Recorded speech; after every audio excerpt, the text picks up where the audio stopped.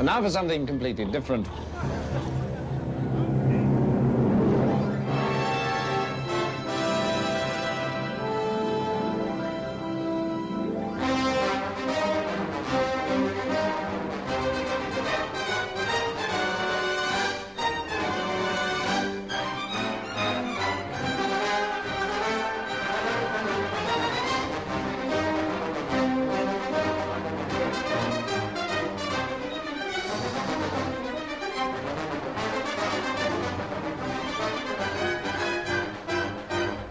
Hey everyone, and welcome back to the Thrilling Adventures of Superman. This is episode 13, and as always, I am your host, Michael Bradley. It's hard to believe that we've hit 13 episodes already. I know that's a relatively small number. There's podcasts out there that have been doing it a lot longer than I have. In fact, I think I'm still one of the newest Superman podcasts on the block. But back at the end of last year, I recorded a few episodes before the show launched in January. And when I was doing those, 13 episodes just seemed so far away, and now here we are. So I know I've said it before, but it really can't be said enough, and I just want to thank everyone that listens, that has downloaded the show, and to my fellow podcasters that have promoted the show. It means a lot that the show has been so warmly received and that I've gotten the support that I have. So like I said, this is episode 13, and this time out we're going to be doing something just a little bit different, because this episode is coming out on a fifth week. Now, explaining what a fifth week is, its origin, and how it relates to the show, it's going to require a little bit of backstory. My favorite era of the Superman comics, hands down, is the post-crisis stuff, specifically from about 1990 to 2001 or so. And if I can shamelessly plug, that's all being covered right now on From Crisis to Crisis, so be sure to check that out. That era is my favorite may seem a little bit strange coming from a guy that's hosting not one but two Golden Age podcasts, but it's true.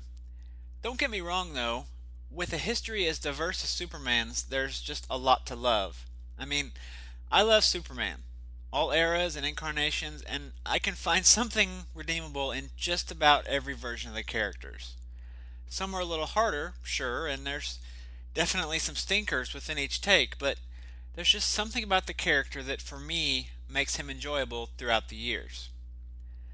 I used to post on a comics-related forum, and the signature line on my post there said something to the effect of that I like the square-jawed toughness of the Golden Age Superman, and the fun creativity of the Silver Age Superman, and the epic legend of the Bronze Age Superman, and the more grounded sensibility of the post-crisis stuff. But if you trap me on a desert island with only one version of the character, I would definitely want it to be that era that I mentioned, from about 1990 to 2001. This era is commonly known as the Triangle Era, and it's nicknamed as such because of the addition of a little triangle numbering system on the covers of the books. In 1991, Superman was in 4 monthly titles: Action Comics, Adventures of Superman, Superman, and Superman the Man of Steel. And it was around this time, or a little before actually, that the creative teams of the 4 books started working together to tell an ongoing story. Ever since the post-crisis reboot, the titles were, for the most part, pretty closely aligned. If a major event or change happened in one title, the ramifications of that were felt in the other books.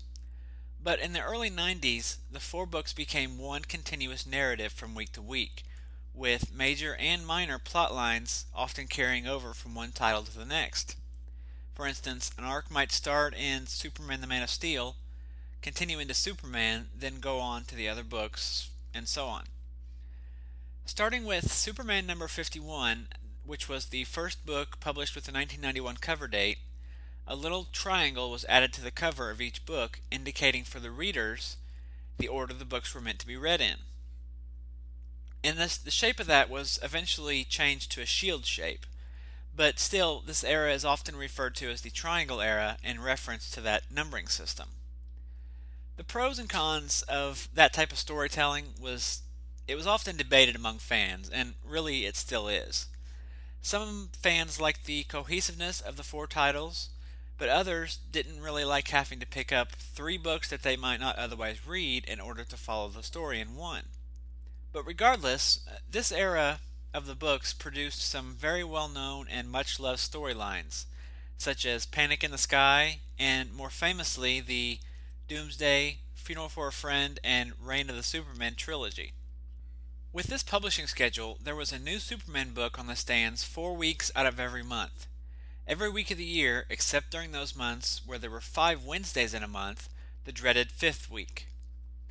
These were terrible weeks when Superman fans would have to be without a new book featuring their favorite hero. In fact, there would often be few books at all on the stands that week because the ongoing books were usually scheduled on 4-week cycles. So, we fans would have to wait an extra week for the next chapter in the story. That is, however, until 1995. In late spring of that year, DC debuted a 5th Superman title, Superman the Man of Tomorrow, which was to be a quarterly title published on those 5th weeks, giving a new Superman comic each and every week of the year. I remember this being a very big deal at the time. DC was running ads, and I have vague memories of news blurbs in Wizard and other trade papers. As a reader at the time, I remember being very excited about the new title. Not only did it give me that much more Superman to devour, but the first issue also brought Lex Luthor back to the titles, in a new youthful body that I'm not really going to say too much more about because Michael and Jeffrey will be covering that sooner or later, and I really want you to check out their show, and I don't want to spoil ahead on what they're going to be covering, but you really should check out what they're doing. Anyway, Lex was back, which was a big deal in and of itself, because the character had been pretty much out of commission for about a year. And a year may not seem like a long time now, but back then it was almost an eternity because storylines, they weren't as drawn out as they are today. Today, a year might just be the first act of a story, but back then you would get several stories within that year. But I'm getting off topic. Just as exciting as Lex's return was the fact that the book also brought back one of my favorite Superman writers, Roger Stern, who had previously had a 6-year run on Action Comics about a year prior, and he had also written the novelization of the Death and Return of Superman story.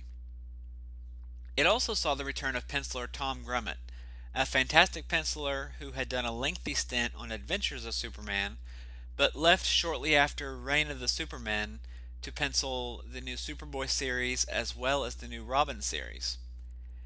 And if all that wasn't enough, inking Grummett was Brett Breeding, who has a very slick inking style and is one of my favorite inkers from the Superman books of this era. So for me, and I'm sure a lot of other fans, this was just a whole lot of awesome wrapped up in 32 pages. I mean, we had Stern, we had Grummett, Breeding, Luthor, a new Superman book every week of the year. It was just a good time to be a Superman fan. The first issue as well had an absolutely beautiful cover by Tom Grummett and Breeding that shows Superman flying through space with the Earth behind him and the sun is cresting from behind the Earth. It's just a beautiful cover, so much so that they really should have made a poster of it, even though it features the much maligned long-haired Superman. Anyway, Superman the Man of Tomorrow, though conceived as a quarterly title, didn't quite make that schedule.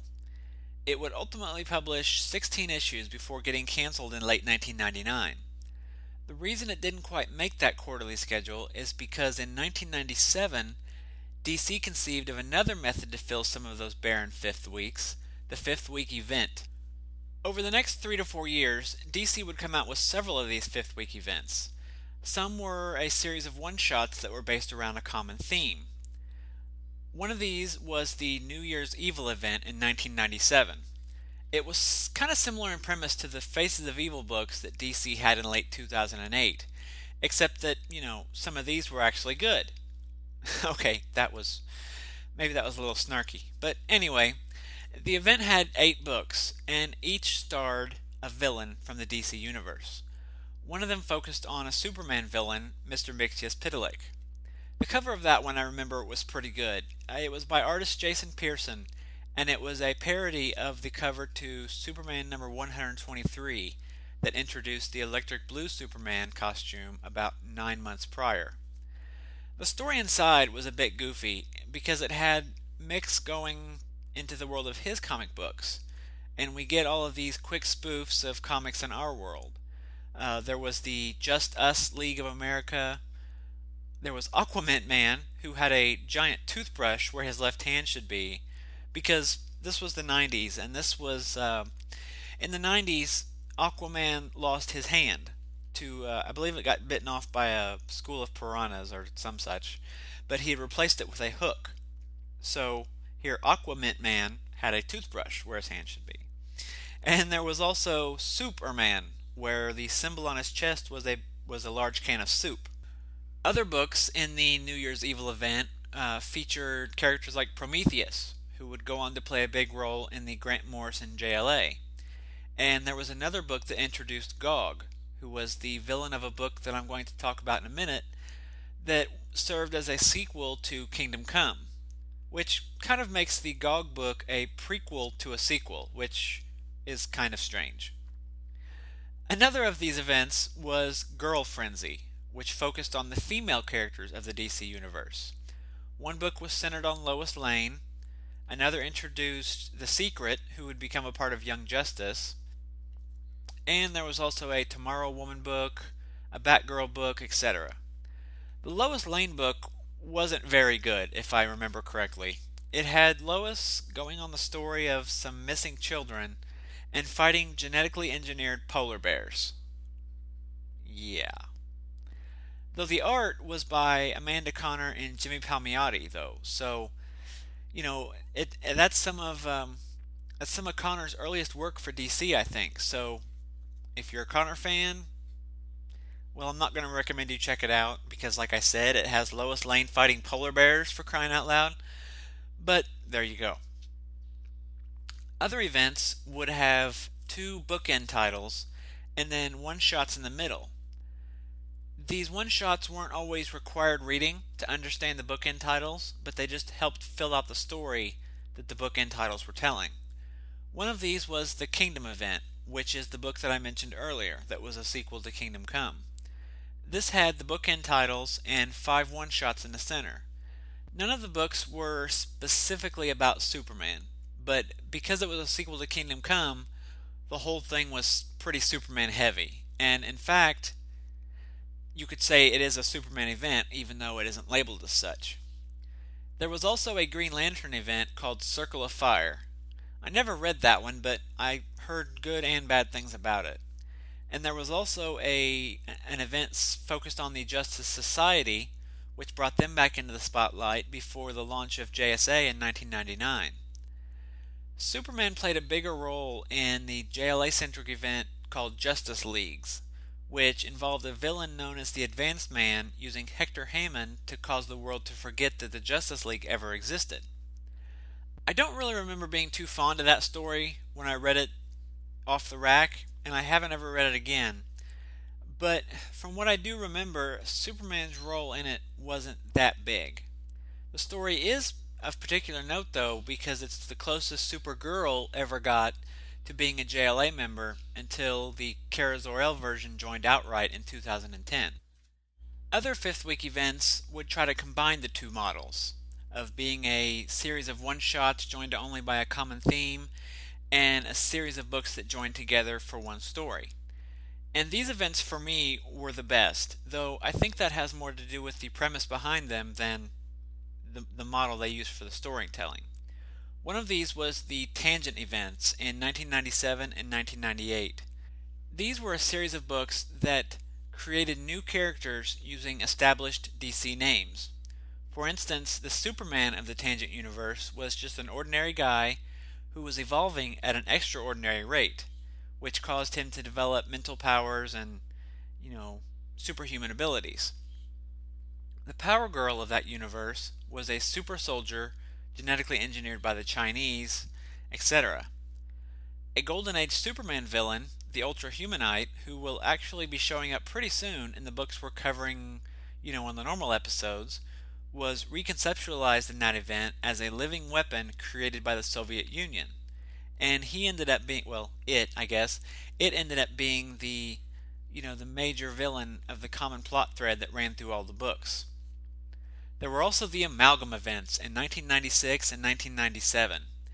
These books were co-published with Marvel and saw the companies basically just smashing their two universes together, merging them to create a whole new universe populated with characters made out of the established ones.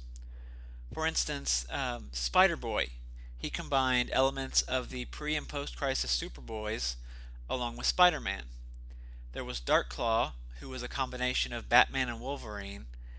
And most notable as far as this podcast goes was Super Soldier, a combination of Superman and Captain America. When Captain America throws his mighty shield, all those who chose to oppose his shield must yield. There were actually two different Super Soldier books released. One set in modern times, simply called Super Soldier, and the other was a flashback tale set during World War II, titled Super Soldier Man of War. Both books were by Mark Waid and Dave Gibbons and saw Super Soldier facing off against villains like the Green Skull, who was a merger of Lex Luthor and the Red Skull, and Ultra Metallo, a combination of Ultron and Metallo, obviously. As with a lot of the Amalgam books, these two particular issues were just a whole lot of fun, and I wish I could devote more time to them in this episode, but that's really a better topic for either another episode or another show entirely. So, to bring it back to the podcast, when I was first planning the show, which again seems like a long, long time ago, I knew the time would inevitably come when I would need a break or that I would fall behind. And it hasn't happened yet. In fact, I'm actually doing a lot better than I thought I would at keeping a consistent schedule. But my work schedule can be a bit erratic at times. As I think I've mentioned before, I work at a newspaper, and you just never know what's going to happen from day to day. Thankfully, the position I have isn't one that too often requires pulling double shifts or anything, but I like to be prepared. Plus, you just never know what other emergencies might come up or family situations that take priority or whatever. Since I'm really striving to come out on a consistent weekly basis, I know what a disappointment it can be when a show you listen to misses a week, even if it misses a week for a good reason. But since I really wanted to come out on that consistent weekly basis, I wanted a failsafe to provide a bit of leeway should a situation ever present itself where I get behind. So I began thinking about what I could do, and the idea I came up with was to take a cue from the comics themselves and institute fifth weeks. So that said, I'm still going for the weekly schedule, but on months that have 5 weeks, or 5 Tuesdays anyway, the fifth episode of that month will be a little something different. I'm going to break from the ongoing look at the stories and use those weeks to talk about something else where there's just a little less prep work and research involved. I'm going to do my best to keep the topics pertaining to Superman, because after all, that's why we're all here, but I might use them to veer off the specific topic of Superman's adventures in the 30s and 40s and take a deeper look at a certain part of the mythology or history. I've gotten a lot of comments from people that they really enjoy the history stuff I've been doing, and I enjoy exploring that stuff as well. So these fifth weeks will give me an opportunity to expand on the different aspects of those. For example, this week we all got a nice little history on publishing schedules and how DC has dealt with fifth weeks in the recent past. Or I might use them to look at something that might be of interest to the fans of the Golden Age Superman that I wouldn't specifically cover on the show, be it a modern story or another character or what have you. For instance, one of these days, I really want to look a bit more into that Superman War of the Worlds book that I mentioned several episodes ago. Or I might just use them to, give my opinion on something topical. But I will try to keep those to a minimum because I don't think anyone's tuning into this show to hear me ramble on about the new Superman movie or whatever. But when I do have those, you can just think of those as the Thrilling Adventures of Superman's editorial page. But yeah, I will try to keep them on topic, or at least focus on things that I think will be of interest to the fans of the show. But basically, they're going to be an anything can happen type of episode. And they will be shorter, but again, that's the point. I just think it'll be a fun and useful thing for you listeners, and it will give me a breather and help break up the rhythm a bit more to help keep me on schedule. Plus, it will let me stretch my legs and talk about other things and show the legacy that these old stories have, which personally I think is really important. Look, up in the sky. It's a bird. It's a plane. No, it's SupermanHomepage.com, the #1 Superman fan site in the world. SupermanHomepage.com, covering the world of Superman from the 1930s to today. News, reviews, rumors, and reports. SupermanHomepage.com for all your Superman comics, TV shows, movies, cartoons, radio shows, and more. Everything you ever wanted to know about the Man of Steel and more. SupermanHomepage.com. Presenting the Amazing Spider-Man Classics podcast, Year 2. Starring myself, John Wilson, along with Joshua Bertoni, Donovan Grant, and your favorite guest hosts of the comics podcasting community. Bringing you the classic 1960s adventures of Peter Parker, Mary Jane, Gwen Stacy, and the gang, as told by Stan Lee, John Romita, Don Heck, Jim Mooney, John Buscema, and more. And to kick the year off, we're running a special episode in March with... hold on, wait a second. Hey there, webheads! 12 months ago, a very special podcast came onto your iTunes feed, and to celebrate 12 months of that podcast being on your iTunes feed, we thought we'd take you on a special date to the movies, and what a movie it is! Why, it's about our very own webhead spinner Spider-Man, the first installment of Sam Raimi's Spider-Man trilogy, guest starring one of the Power Rangers. Oh boy, we're in for a good time, so strap yourself in, and here's the hosts. This isn't a way a podcast is supposed to work. Peter, you're seeing the Spider-Man Sam Raimi movie without me? Why, no, Betty. I'm seeing it with all my friends, the Amazing Spider-Man Classics listeners, and you're invited too. Even Liz Allen? Yes, Betty, even Liz Allen. Okay, as long as Ned can come. You know why I hate you, Leeds? Because you have a right to listen to this episode with Betty. The shadow of Spider-Man isn't standing between your earphones. Episode 28 kicks off the new year with an in-film commentary on the 2002 Sam Raimi Spider-Man film. And then we continue on in future episodes looking at the further adventures of Spider-Man, an Amazing Spider-Man, Spectacular Spider-Man, and every guest appearance and cameo we can find. Only at Amazing Spider-Man Classics, found on iTunes and at amazingspiderman.libsyn.com. Rocketed as a baby from the exploding planet Krypton, Kal-El grew to manhood on Earth, whose yellow sun and lighter gravity gave him fantastic superpowers. In the city of Metropolis, he poses as TV newsman Clark Kent, but battles evil all over Earth and beyond as Superman.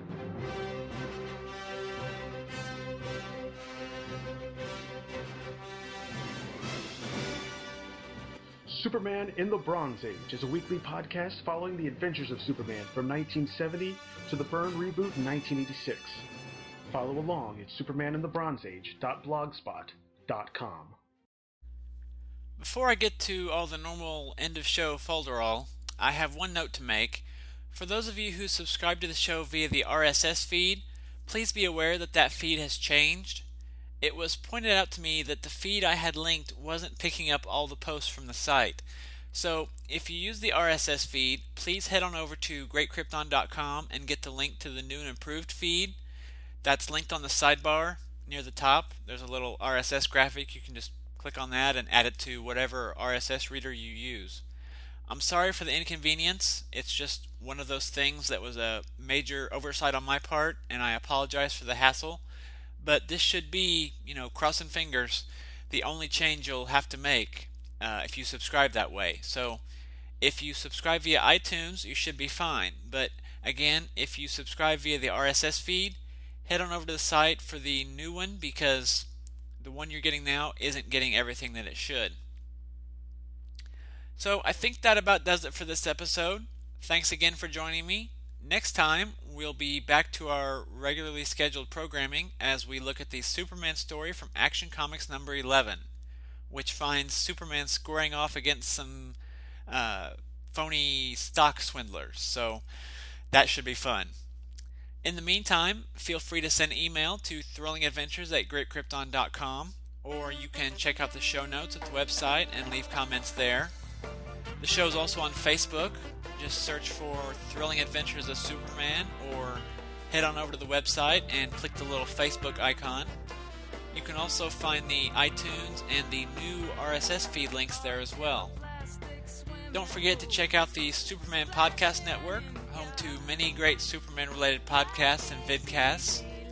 I also invite you to check out a new show that I'm doing with my buddy Michael Kaiser called Legends of the Batman, where we are covering everything Batman from the beginning. The first episode of that will be posted in just a couple days after this episode comes out, so head on over to Batman Legends and give that a listen. As always, Superman was created by Jerry Siegel and Joe Shuster and is copyright DC Comics. Thanks again for listening to the Thrilling Adventures of Superman. I will talk to you later. Goodbye. Superman blue is always the rule when you step into your style. Life is easy, life is cool. Wear a bulletproof smile. Aquaman's a very good super friend, perfect for a rainy day. Wonder Woman's got a transparent plane, but she just flies away, she just flies. Superman.